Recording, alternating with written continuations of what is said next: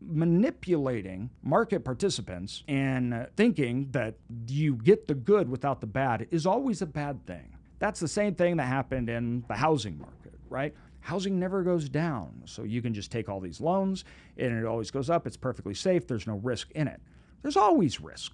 There always should be risk because risk is, generally speaking, correlated with returns. A lot of people don't think that that's true or doesn't exist, but that's always during when up markets, right? You have up markets and everything are going good, which for us, we never want to be in a situation where short-term things will actually destroy long-term gains. What's up, everybody, and welcome to Saving Capitalism. Today, we got a lot we're going to cover. So first thing is we're going to talk and hit on three main subjects. Bad equals good, and I'm going to go into an array of topics within this segment here. Now, we also have technology and wealth creation. It's not quite what I think you think it might be, meaning we're not just talking like tech startups, all that. No, we're talking about everything else and in the process and how that works and how it can work for you. And then we're also doing a behind the curtains. I'm going to go over my struggles, what's happening in the markets, my deal, and on a day-to-day basis, what I'm tackling currently and what that looks like to make sure that we give a kind of open analysis and we can be transparent with everybody on what it looks like. Because after all, that's the point. The point is to share with you guys, allow knowledge, and so you guys see everything we see, what we're doing, and good, bad, or indifferent, the results come as they may. That helps us out in a lot of ways. First of all, it helps you understand what we are all about, what our mission is about, what we're trying to accomplish. It also helps bring opportunities to us. So it's a very important part of our strategy. We let people know, and then we get the benefit from it, and that includes criticism. So that's great. I'm okay with that. Now, let's get started off. Bad equals good. This is a topic that is easy to say, hard to do. We'll put it that way. Now, bad equals good is very, very true, meaning that the best opportunities we see are normally in the worst markets. You learn the most through bad things, not from good things. That's when opportunity arises. That's also, though, more importantly, where we refine. You see, in good times, that usually covers up bad things, cracks, weaknesses, things that were being overlooked or not even noticed during good times.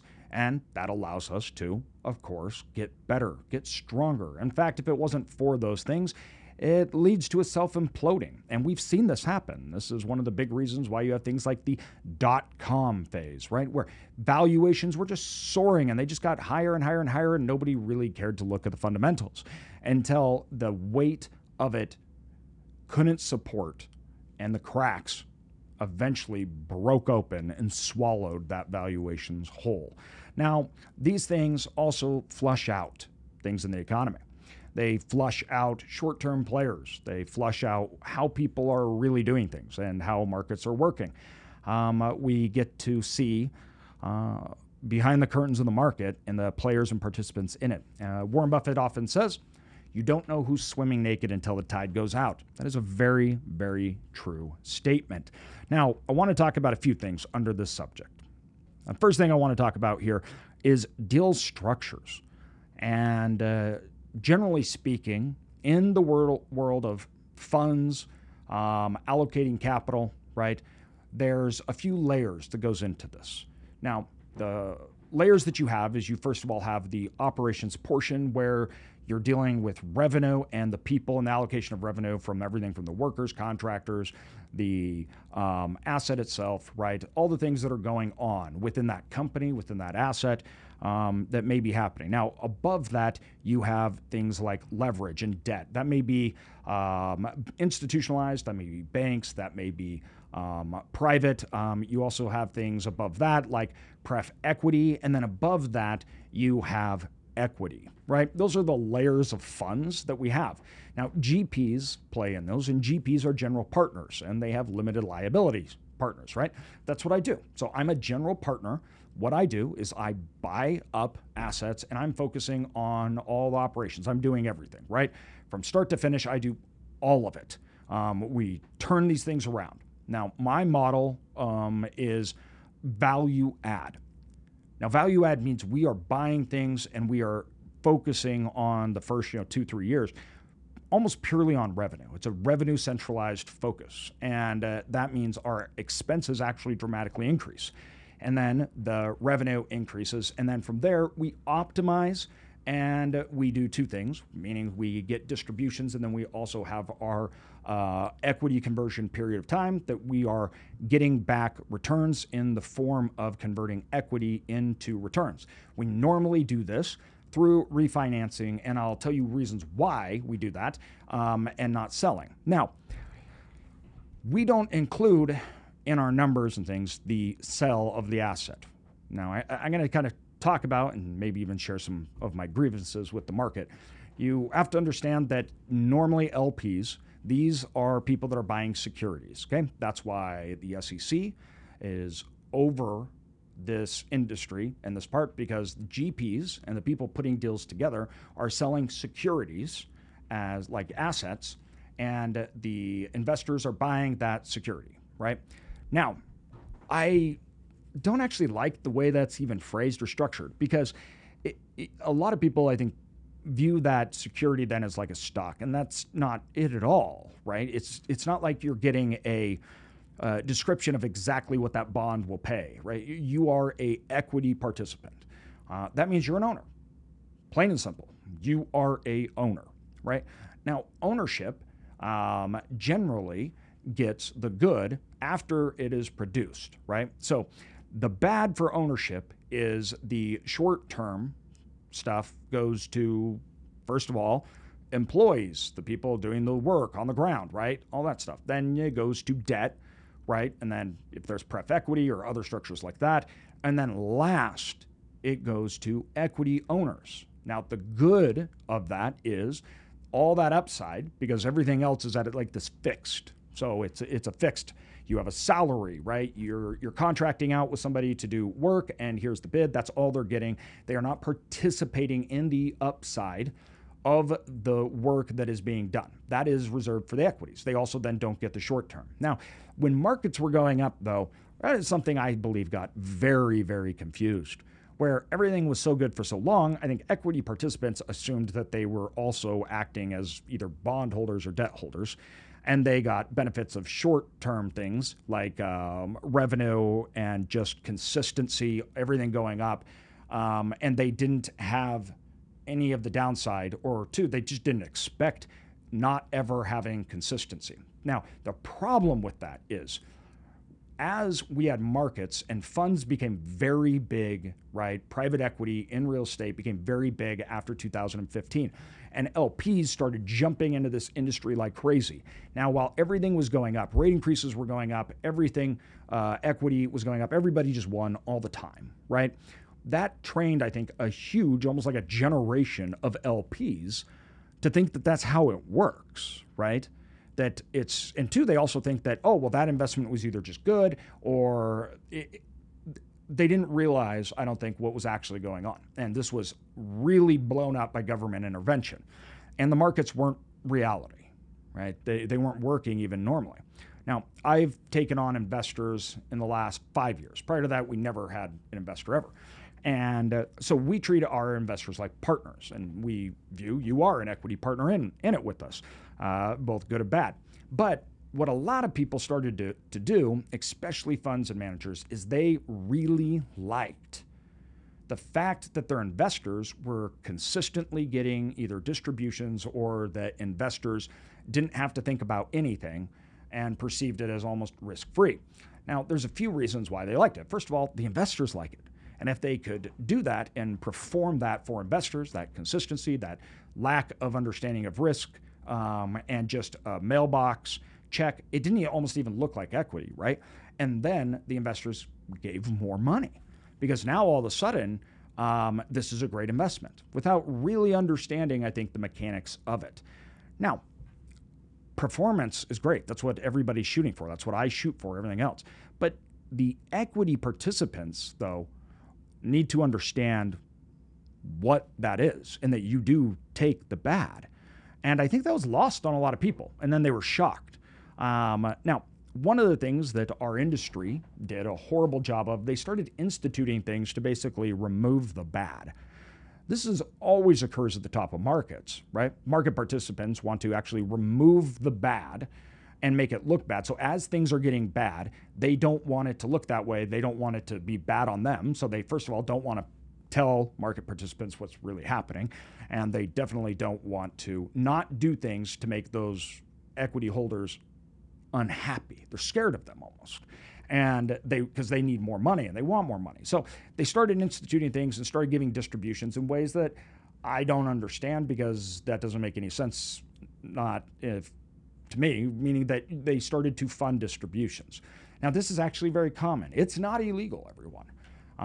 And in fact, probably most of the people that are listening to this are participant, or if you are a credit investor that invests in these things, are actually in funds where your distributions that are given, or that role was given to you from the funding mechanism of the deal, not the actual profit or revenue from the deal. Now, this is something people don't talk about. And I don't mean to say that it's even bad. I don't mean to say that it's wrong. I mean to talk about the role of the equity participants and what it is really happening versus not really. And this is why I don't personally do it, nor do I like it. But there's nothing wrong with it, everybody. Okay? It is perfectly legal and fine. And most, in fact, 90% of funds and fund managers that I know do this. So I got to make sure that's very, very clear. It is not my preferred means of doing it. I don't like it. What the mechanics of it is you fund. Let's say that you need $1 million to do the deal. Now, you are wanting to give a 5%, let's just use 10% to keep things really, really simple, that you're wanting to give a 10% distribution, right? Or that's what you say that it's going to do and achieve. Now, first of all, in markets when they were in the top, distributions and cash flow on deals, because they were so expensive, right, that became really hard to give, almost impossible to give. In fact, the vast majority of the time, it was totally impossible, meaning the asset could not even produce those. It doesn't make any sense that you're giving a 10% distribution, you're buying things at 4 caps. So there was 2 mechanics on how they resolved this, wanting investors to invest more and wanting that gravy train to keep going and wanting to look good, because what it does is it makes them happy. It also boosts your internal numbers. Your IRR looks good. Why? Because you're giving money in the first year. You're giving a return. So what they do is, all right, I'm going to not raise $1 million. I'm going to raise 1.2 million. And now I have 2 years worth of a 10% distribution. The investors are happy. Then they keep giving me money because they're giving distributions. And my returns look great. They look really good. Why? Because the first 2 years of the deal, I'm already distributing it. And then what will happen is revenue will grow. It'll match then or meet those distribution lines. And then they'll start paying that out of the revenue growth that they were able to complete over those few years. Now, once again, this is common, normal. The reason why I don't do it and I don't like it is, first of all, just because I don't want to be holding your money and giving it back to you, because that's not what I would want. I want my money to actually be going towards 2 things, either equity growth or income distribution. So my money needs to be growing in value, or it needs to be giving me something for that money. I'm okay with either one, but what I don't want is my money to be sitting in an account and then handed back to me and saying that that's a return, when it wasn't. It was just my money moving from one account to another. That doesn't make sense to me. Now, this is a discussion that has been brought up a lot, because I even had investors that told me I should be doing this, because they say it makes investors happy, right? It looks good, everything else. I don't get it, though. Now, my viewpoints on things are totally open to change, and they may change in the future. They probably always will. But as of right now, I just, that doesn't make sense to me. What I believe you're doing is you're taking away the bad. So basically, you're saying you can have your cake and eat it too, investors. You can be an equity participant, yet we're going to ensure that you're getting distributions, air quotations for that, because they're not really, they're just handing you back your money. But now you don't have to, we can increase the income, and we can increase expense loads. We can drive income, but still giving distributions to you.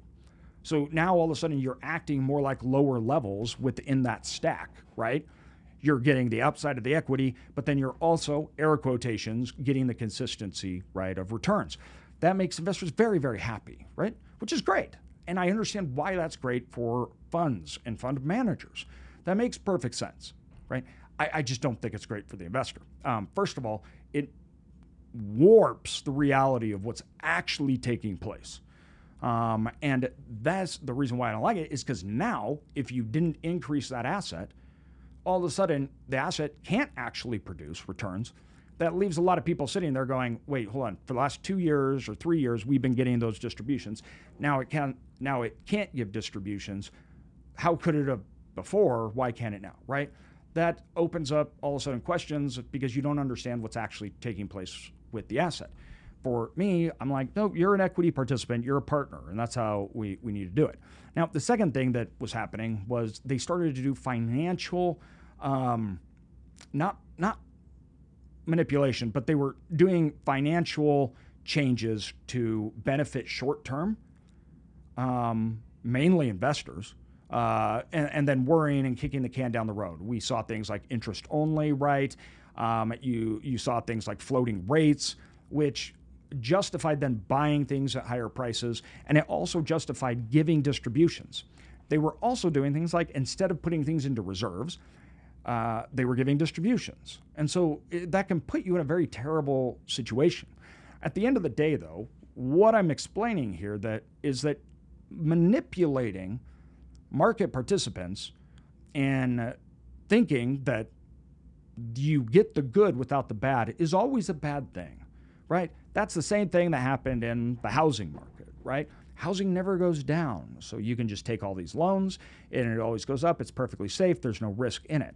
There's always risk. There always should be risk, because risk is, generally speaking, correlated with returns. Now, a lot of people don't think that that's true or doesn't exist, but that's always during when up markets, right? You have up markets and everything are going good, which for us, we never want to be in a situation where short-term things will actually destroy long-term gains. That doesn't make sense. I take all the risk. I'm the actual participant. It's my money. We're actually playing in it.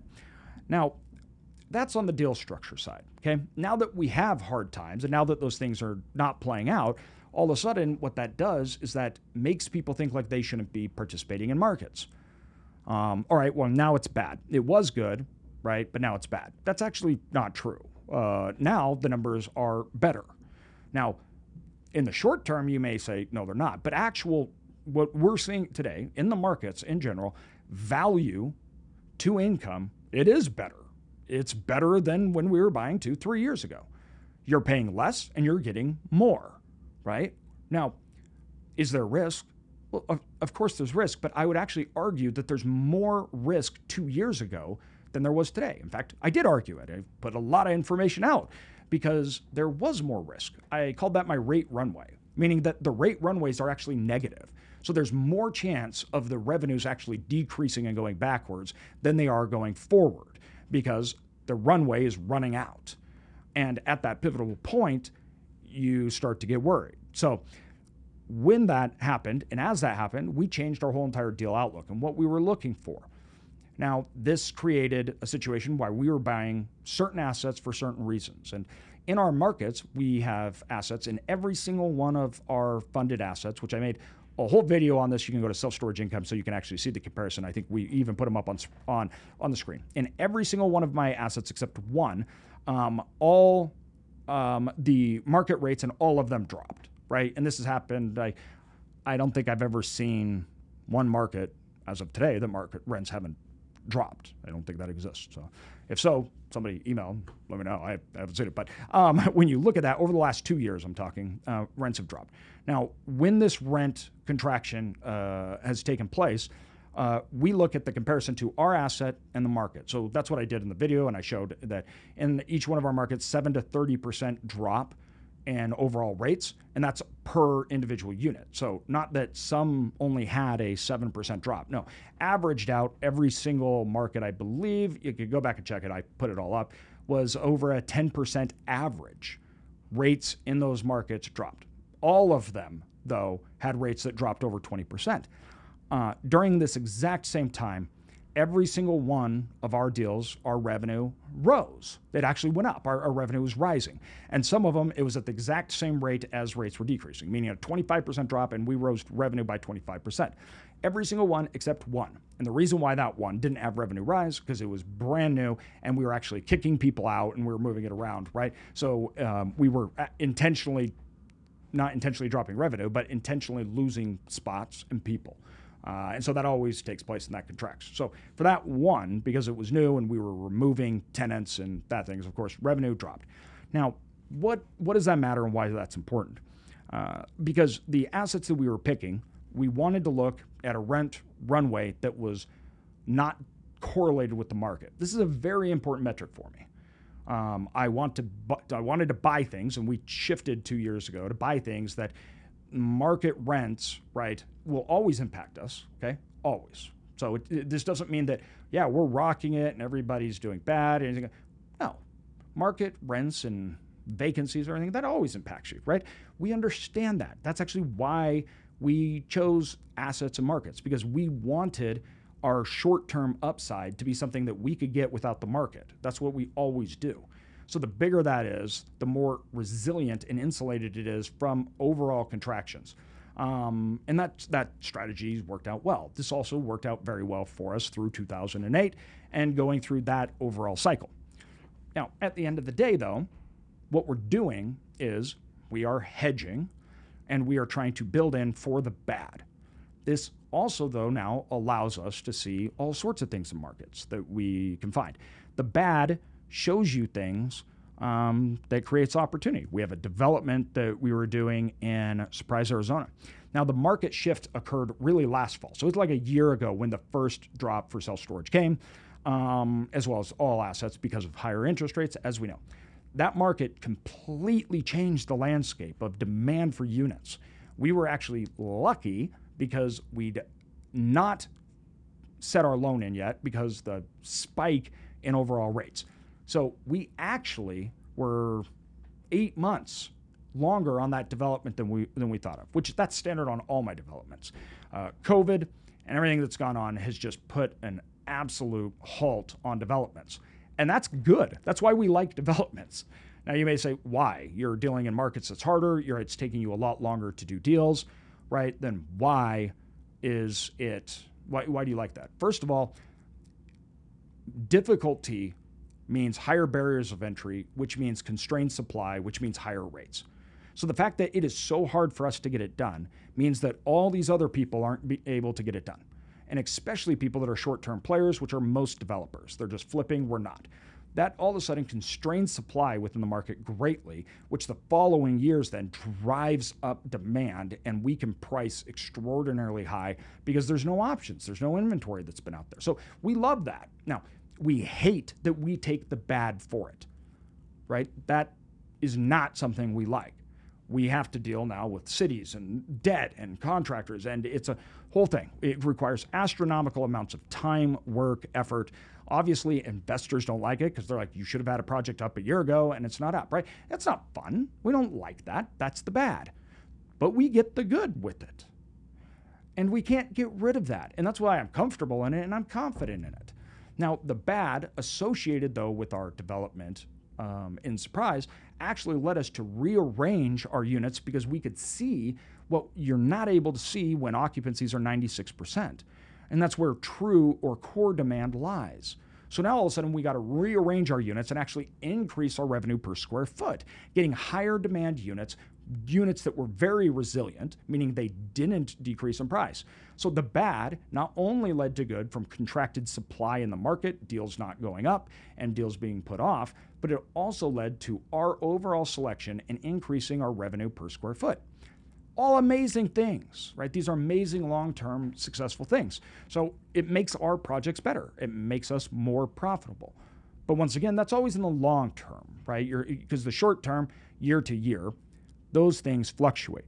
Now, the next thing that we look at when the bad equals good. So a lot of these bad things, once again, that equal good things is really hard to see. That is really hard to see, largely because as a whole, we're driven by emotion. Most decisions that we all make are driven by emotion, even if we don't think that they are. And investing, this is a death knell. It's an absolute death knell. This is why everybody buys and sells at the worst time, right? Because when markets are actually bad, that's when you should be buying, but that's when everybody's selling. It's just classic investor operations, right? And that's how we've made huge amounts of money. Before we ever had investors, everything else, it was we would do it in the bad. So through the great financial crisis, we didn't lose any deals, anything like that, and we were actually buying deals. And at the time, everybody looks back and says, well, if I had money, I'd go back there and buy too. Of course you would, because you can see what happened. Now you can see that it got better. At the time, though, you wouldn't have, and you didn't, and nobody else did. Why? Because there was no good. It just sucked. And we were buying, and trust me, we did not expect things to, like, it sounds great hindsight and be like, oh, we just knew, right? Well, we knew given time, but we knew we may have to endure horrible things for years. That was a very real possibility. We thought that the turnaround and things getting better and everything would happen, in fact, a lot longer than it actually did. It got better way sooner than we thought or even predicted. Now, with that said, there's a funny thing about markets, because if you buy when things are done, meaning, okay, we see the bottom now, right? We see the bottom, we know it, things are turning around. There's no good deals. You don't actually get deals at the bottom. You get deals like 25% before the bottom hits. That means your best deals will actually contract in value when you buy them. Why? Because if the seller knows that you hit a bottom and it's going up, they're not selling it to you at a discount. They sell it to you at a discount because they're trying to get rid of it because they know it's going to lose more money. Most people don't like that. They can't handle that, right? So we don't try to time markets. Instead, we just say, this is a good deal, like a really good deal. Yeah, it may contract, but all things being equal, this is a great deal. So even if it's not the bottom, we're buying that great deal. And doing that, it's worked out for us always, right? But that meant we also had to endure sucky times. We had a lot of unknowns, and it's not like that was fun. We were nervous about it. We were scared about it. But we did it right. So what we did is instead we set up structures that allowed that asset to go down and allowed time to happen, which we still do today. We don't want to take advantage of those short-term things. We don't want to just be giving out money or taking money out or doing short-term interest rates and financing things, because we know that those assets need to move up and down short-term. And in the long term, if we do that, they're home runs, right? Now, all right, that is our overall bad equals good. The last thing on that, though, that I want to really hit on and touch on is knowledge, meaning that rough seas never made, or calm seas never made a good sailor. Knowledge and wisdom really is created through hardship and times. I feel like that's been our best thing, is that we went through the Great Recession and we were caught up with everybody and everything else, and it created a great framework long term, and we understand, and it made us much less emotional this time about it. Which right when COVID hit and the world was failing, this was at the time when everybody, you're talking, there was bodies everywhere. We thought we were all going to die. So then all of a sudden banks started to get rid of some office buildings and assets, and we purchased one at pennies on the dollar. And it was just in a 3-month period of time. Immediately after, that asset had doubled in value, meaning 3-4 months later, after we'd taken it, after we got it, that asset was worth double what we had paid just 4 months prior. Because when we bought it, everybody thought everything was still collapsing. 4 months later, everybody realized, oh, it's not, right? Markets stabilized, interest rates dropped, and everybody said, oh, it's not. And then all of a sudden that value, that price jumped. 4 or 5 months later, we wouldn't have bought it. It wouldn't have been worth it or made sense. So controlling that emotion and then, moving forward. Now, most people, when they say control the emotion, I don't mean make dumb decisions, meaning like I should ignore risk. That's not what we're talking about. We're talking about actually looking at the risk in the face, analyzing them, and structuring things to manage those risks because you understand they will happen. Not that you are in denial about those things happening, and so you're gambling. We're not talking about that. Let's be very, very, very clear. And then you also learn from those things and mistakes. That allows you to buy better deals moving forward, and that allows you to run them better and optimize for those short-term things. All right, now technology. We're moving on to the next one, everybody. Technology and wealth creation. Now, a lot of people assume with technology and wealth creation that means that you are doing a startup, right? I mean, you're taking advantage of, you're going to be in Google, right? That's not what I'm talking about. I'm not actually I love technology plays. I love companies that are, we have SaaS businesses, everything else, but I don't like the blind shot in the dark, meaning that I think the market will accept this or not. I don't like that. I'm obviously a commercial real estate guy.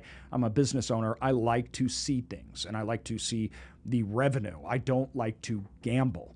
So that's not what I'm talking about. What I am talking about, though, is wealth creation through implementation of technology into models that have not adapted is one of the greatest wealth drivers and creators of all time. It is something that we have used lots in our industry today, but we also used it in past industries like our insurance and our insurance brokerage firms. Technology, we implemented, we optimized for it. It allowed us to have cutting edge advantages, and that made all the difference. So when we look at wealth creation through technology, first of all, it is knowledge-based, it is productivity, efficiency, and it is actual like investments. These first ones, meaning technology allows you to learn and understand things at paces that you couldn't before, right? You couldn't prior. There's none of these podcasts. There's nothing like that. And that is a huge ability for you to have wealth creation. The second side is productivity, efficiency, right? All of those things help us massively. It allows us to do more, and we can have more. We can wear more hats. We can actually do those things better.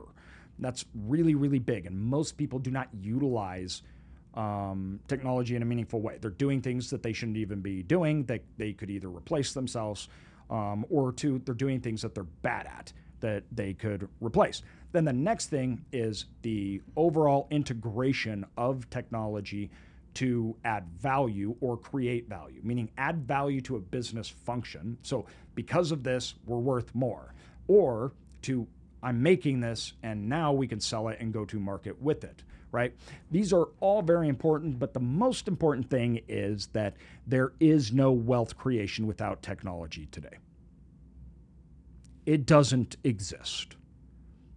And if you think that it does, you have a giant, enormous blind spot, and you will quickly become irrelevant. That is not an option today. The lack of adaptation, the lack of acceptance, the lack of implementation of technology is a death knell. It moves too fast. It adds too much value. And there's a lot of people that think, oh, don't get involved in that high-flying tech stuff. And of course, I'm not talking about gambling, right?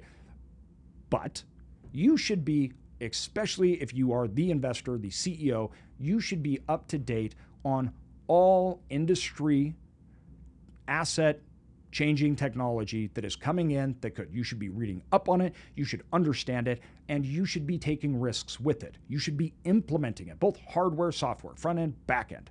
You should be discovering and learning, and you will learn either this will change things or this isn't going to do anything so we can ignore it, right? But don't be Blockbuster, right? I am always afraid that I don't see what will kill us.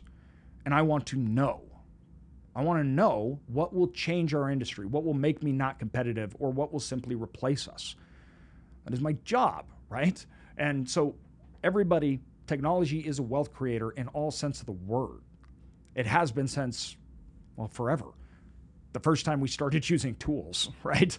Industrial revolution. We're on the third wave now, and the fourth wave in the implementation of AI. For those of you that think, oh, AI is stupid, it's overrated, just remember this. AI has been here long before ChatGPT started, and the Blackstone, which is the largest owner of assets in the world, they own everything, really got there because of Aladdin, their AI platform that they created back in 2014. So your life has actually changed due to AI, whether you realize it or not. And ChatGPT, everybody, is just a front-facing consumer version of it. But AI will be integrated in every single part of our daily lives because it already is. You just don't see it because you're not saying, oh, I don't use ChatGPT. Now, I'm not saying you need to be an expert. I'm not saying you should even be concerned. But you should understand. I don't want to know how AI actually necessarily works. I don't. I'm going to talk to experts in that. I want to understand application and opportunity of it. But I don't need to know how it's coded. I don't need to know any of those things, nor do I care. But I can't have my head buried in the sand over, not into, this isn't just on AI. I mean, I'm just over on everything. Now, Wall Street right now is obsessed with AI. And have the markets overdone it? Meaning, have they over speculated? Is it this gold rush thing? Yeah, I think so, right? Most of these AI companies and everything, they're going to go away. None of these things. I'm not buying them. I'm not talking about an investment here. That's not what I'm doing. But I am looking, and right now in our business, we have implemented AI, and we will continue to, just like we did the internet. So that's how you should think of it, right? Now, hype? Yeah, it's hyped because people understand. And just like the internet was not a fad, neither is this. How do we know? Because we're just now talking about it. It's already been in the works and working and changing the world before we even got to this point. Once again, just like the internet. By the time everybody was talking about the internet had already been working and in process for like a decade, okay? All right, moving on. Behind the curtains, my struggles, overall, what I'm doing on a day-to-day, market returns, different things like that. I wanted to give a insight. This is the main reason, for this podcast. I'm trying to bring insight, help you guys, and share knowledge that we're learning here. I mentioned a little bit about the structures, deal structures. Opportunities are hard to capitalize because of the fact that money's constrained, right? And the actual work to get buyers and sellers. This is something that will continue. We're not seeing this end, and will continue through next year. We think most of the opportunities that will arise in the next 6 months will probably be gone after that point. When we look at what I'm struggling with internally, the market has shifted so fast that we have implemented a lot of strategies that we're trying to take advantage in this market. So there's everything from our overall investor communication, acquisition, new opportunities that are arising versus ones that are actually good and not, because what's happened is underwriting tends to be a big struggle. The reason underwriting is a struggle is because rates have dropped and they've overdone it and they've overcorrected in lots of instances, but street rates aren't the same as in-place rates. So understanding that in the underwriting, it makes things difficult. And so we've been developing a lot of different things. We have our own proprietary revenue management system that we use and how we implement that. I have a great team that is working on these things. We have an amazing asset manager and how they're doing our deals and tracking information from the past inputs, the outcomes, and then allocating that to the future and seeing what returns are going to be expected for not just the asset, but the investors. Very exciting stuff that they're working on to try to bring clarity to me as well as the rest of the team on understanding what's working and what's not from the ground to the top up. But things have changed a lot and they're still changing, and we don't want to miss the boat, which tends to be the bigger thing. So I worked with a lot of accredited investors. That was our main source, right? Accredited investors are gone. So they just disappeared like overnight. The news got bad, right? Inflation hit, everybody got worried. And that, I think, arose a lot of weaknesses within my structure, is that I was dependent on capital that moves with the economy, obviously. This is widespread. Everybody is having this problem. I've been traveling, meeting with other operators, fund managers, as well as capital allocators.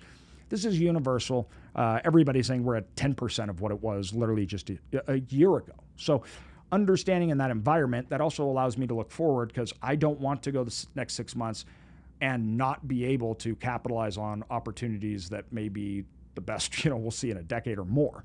I really don't want to miss that. And my business can't be dependent on unknown sources. Now, my philosophy was that we're opening up opportunities for normal people to come in. That's the whole thing, right? We're creating wealth creation for normal people, not just ultra wealthy people. So with that mission, right, to save capitalism through my company by allowing people to participate in it, I know that's short-sighted, everybody. I guess I just didn't think about, oh, well, what if the mechanism to do the thing, saving capitalism, right, and having people participate in that wealth creation process actually ends up being the thing that makes it so we can't do that, right? So the bridge actually doesn't work. And so now we're looking at different ways that we can do capital stacks, because the higher up you go, ultra high net worth people, funds, family offices, they're allocating capital. So really, it's the retail investors, the normal accredited investors that have stopped. All the rest of them, they're actually wanting to place more capital. They're coming in full on. And I don't have answers to this yet because I do not want to leave our mission. But I do need another source, how I would view it as a more consistent layer, so we can, because I'm talking about allocating lots of capital, everybody. I'm talking 100 plus million that we need to raise, and we already have raised. So it's not like I'm talking about 1 or 2 deals or a few million. That's easy. We can go raise 10, 15, 20 million, right? I'm talking about more and very, very consistent, because the rest of my business is depending on it. So these are some struggles that we're looking at now, is how to make consistency within that model so we can capture on deals even when times may be bad and that source of capital runs out, without going away from our core purpose to save capitalism by allowing people to participate in it. Get more of the average people, actual equity owners, right? Now, that also includes obviously the bad, but actually get that upside of that economic growth. Now, other things that we're looking at that has changed wildly in the operations part, implementing our new proprietary revenue management system. That's been a struggle. Why? Because at volume. And I had a lot of struggles at the beginning and spring. The technology and our other companies, we found gaps where they weren't talking. It was very, very frustrating for me. We had all these great tools and abilities, and all of a sudden there was some kinks in them. And so I spent most of the summer, and have spent a lot of them, working out the kinks of all these companies and the platform and the connectivity. The revenue management system then was another one, because as markets, we got vacancy, right? That actually made the revenue management pricing system, dynamic pricing, that much more important. And it made it so you have to use it a lot more, which at scale, that was very hard because ours is proprietary. And so we have to manually do it and input it. Now, with that, we see the problem, which leads to opportunities. So we're now building a software system that will do all of our layers that we have, which doesn't exist internally. And we've even thought about maybe opening that up so other people can basically do it. That's what created the separation between rate drops in the market and our revenue, was our revenue management dynamic pricing proprietary system. That's why we have those spreads. And that wasn't working, I think, like it should have been. And that had a lot to do with the market overall collapse. So when market shifts happen, it can take a while to really sift through and see where things are hitting, and where things are either the base or the opportunity, the upside, where the weakness is. And as you're sifting through that, finding it, you're going through all these numbers, you're looking at how do we raise it. That can just take time to flush out. That was frustrating for me, because I felt like we should have been moving faster, accurate. But if you did something and didn't fully know, then you may have lost tenants, or there may have been short-term consequences with it. So that lack of connectivity, everything. We've been working through that a lot on the year. Luckily, revenue's up, even though our market rates are down, and we fixed a lot of those connectivity problems, so we can fire on all cylinders. And now I actually believe we're hitting the bottom. We thought we were talking about in 2021 and 2022, we said 2023 is going to suck. Guess what? It did. 2024 is not that it's going to be better, but it is going to be the bottom and the stabilizing point. We still fully believe that, and we're actually seeing in how we're operating in numbers, because we now know how to take advantage, and those things are working together. That shows me a sign of a bottom, because it's becoming clearer. So market participants will be able to take advantage. So in the next 6 months, but next summer, next spring, we're very excited. All of it's working together. And that's going to work great. Now, my day-to-day, how things work. My day-to-day, first and foremost, is very planned. So I have my VA who works and actually, excuse me, not my VA, my executive assistant. I don't do a few things. I don't answer emails. She allocates people. I only answer the ones that are the most important that she needs me to. Most of the time is spent with my COOs, the actual people that are doing operations. It is spent on meeting with people, creating opportunities that may both be deals, that may be large investors, right? Or my investors, what I need to talk to. It is then working with people in the company, but moving forward initiatives like opportunities like the technology stack and making sure all those works. So I am putting out fires, and then I'm also looking at fires. And by putting out fires, I mean coming up to solutions with problems, connecting people that can solve those problems, and then taking advantage of opportunities that arise from it. So that, and then combined with actually getting out here and telling people and showing people. That's another, 15% of my time that I'm actually sharing with people. I work a lot, but it's generally my choice. So what I mean by that is I like to. I'm doing what I love. Now, I take time off for my kids, and we do all of that. That's all fun. And yes, I'm in total control of that, meaning some days I'll just be like, hey, I'm not doing this. Clear my schedule for the afternoon because I want to go do something with my son, right? Or I'm going to take my daughter out this weekend on a date night, so I'm leaving here. Or Thursdays nights, my kids don't have school on Fridays, so Friday mornings, I'm always like my schedule is cleared because I wake up, make breakfast with the kids. So I make sure that I have time, I enjoy time, and I spend it with them.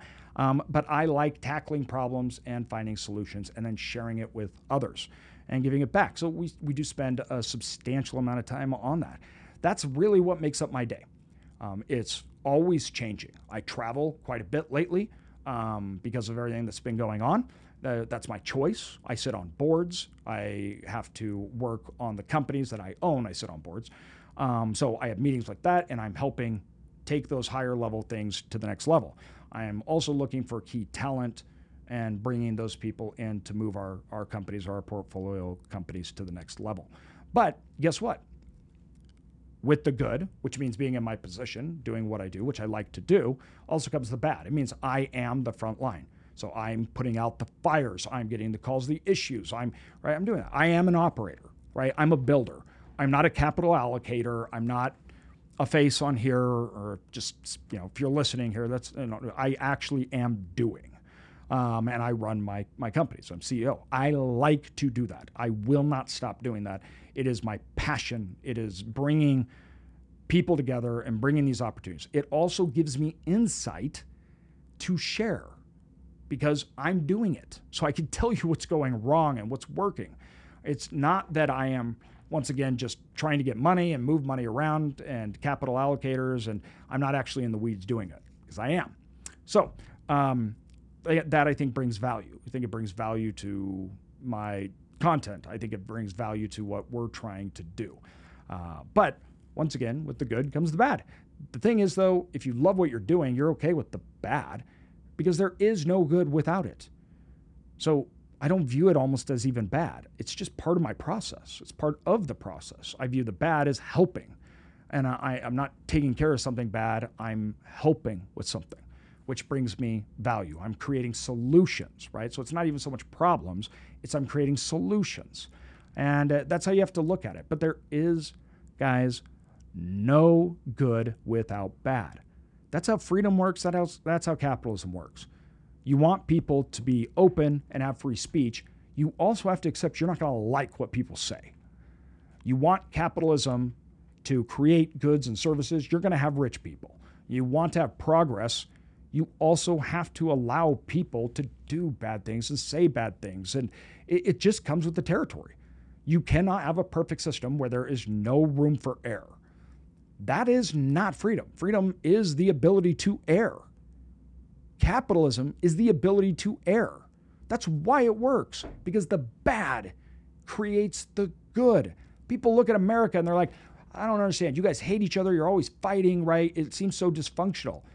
The reason we fight is because it works. Each state is separate, different cultures. For our listeners that are not in America, you have to realize that it's almost like different countries. And we're all fighting to come up with the correct solution. And we're all doing it to try to understand what's happening. The fighting is what makes us Americans. That's what makes it good. The moment we stop is the moment we will have problems. Recessions mean that you have progress. You cannot have depressions without credit. You can't just simply get the good and remove the bad. When you see times like this, or you're scared, first of all, the first thing that you need to know in cycles like this, everybody, is it is actually good and part of the process. When we don't have recessions, we get way too big of bubbles. That's bad. Markets need to contract. They need to go up because people are testing things. They're seeing how far they can go. They're seeing what they can do. And we overreach. That's how we explore. And then we have to go back. It didn't work. This is wrong, right? Please remember that. Don't be afraid of it. Embrace it. Understand you're going to screw up. I know that by sharing things with others, I am going to get criticism for it. I will be ridiculed for things that I say that may be wrong and I have to change my mind on. And I'm doing it publicly.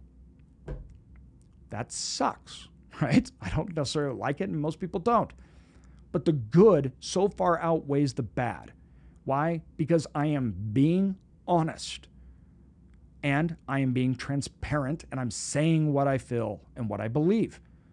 And I'm happy to be challenged on exactly all of my beliefs, and I will look at them all. And I will change, and I have changed. And I want to allow that change for it. Too often, everybody, we don't speak up. We don't say our mind. And then two, when we should change our minds, we don't. Lots of times we are so concerned with the bad that we won't even let ourselves have the good. And it's okay. Now, easier said than done. I have to remind myself of that all the time. In fact, the hospital was probably the greatest blessing ever to me. I never did social media. I never shared anything. I was never open because I didn't want the criticism. When I became fully paralyzed and was in the hospital, I couldn't even use the bathroom. People rolled me over, wiped me with rags. That's how I bathed. And I just laid there paralyzed, and my head rolled over as they scrubbed me down and bathed me. I had no pride left. So when I got out, I was a lot less concerned about public criticism and ridicule because I didn't seem to care much. Now, as time has gone on and I've gotten better and I don't have some of those things that are more visible, I've gotten more concerned on what people think. And that is not a good thing. I don't like that. And I need to stop that. And so if I'm holding back or not saying things or not expressing or not okay with my weaknesses or my flaws, I apologize, and I will try to make sure that I am actively engaged in being honest and transparent and okay talking about flaws, things that are going wrong, and not be so concerned with criticism. Because I believe through that, most of all my growth has come from. That's where it's all happened. And I need that and want that, as so should you. All right. Thanks, everybody.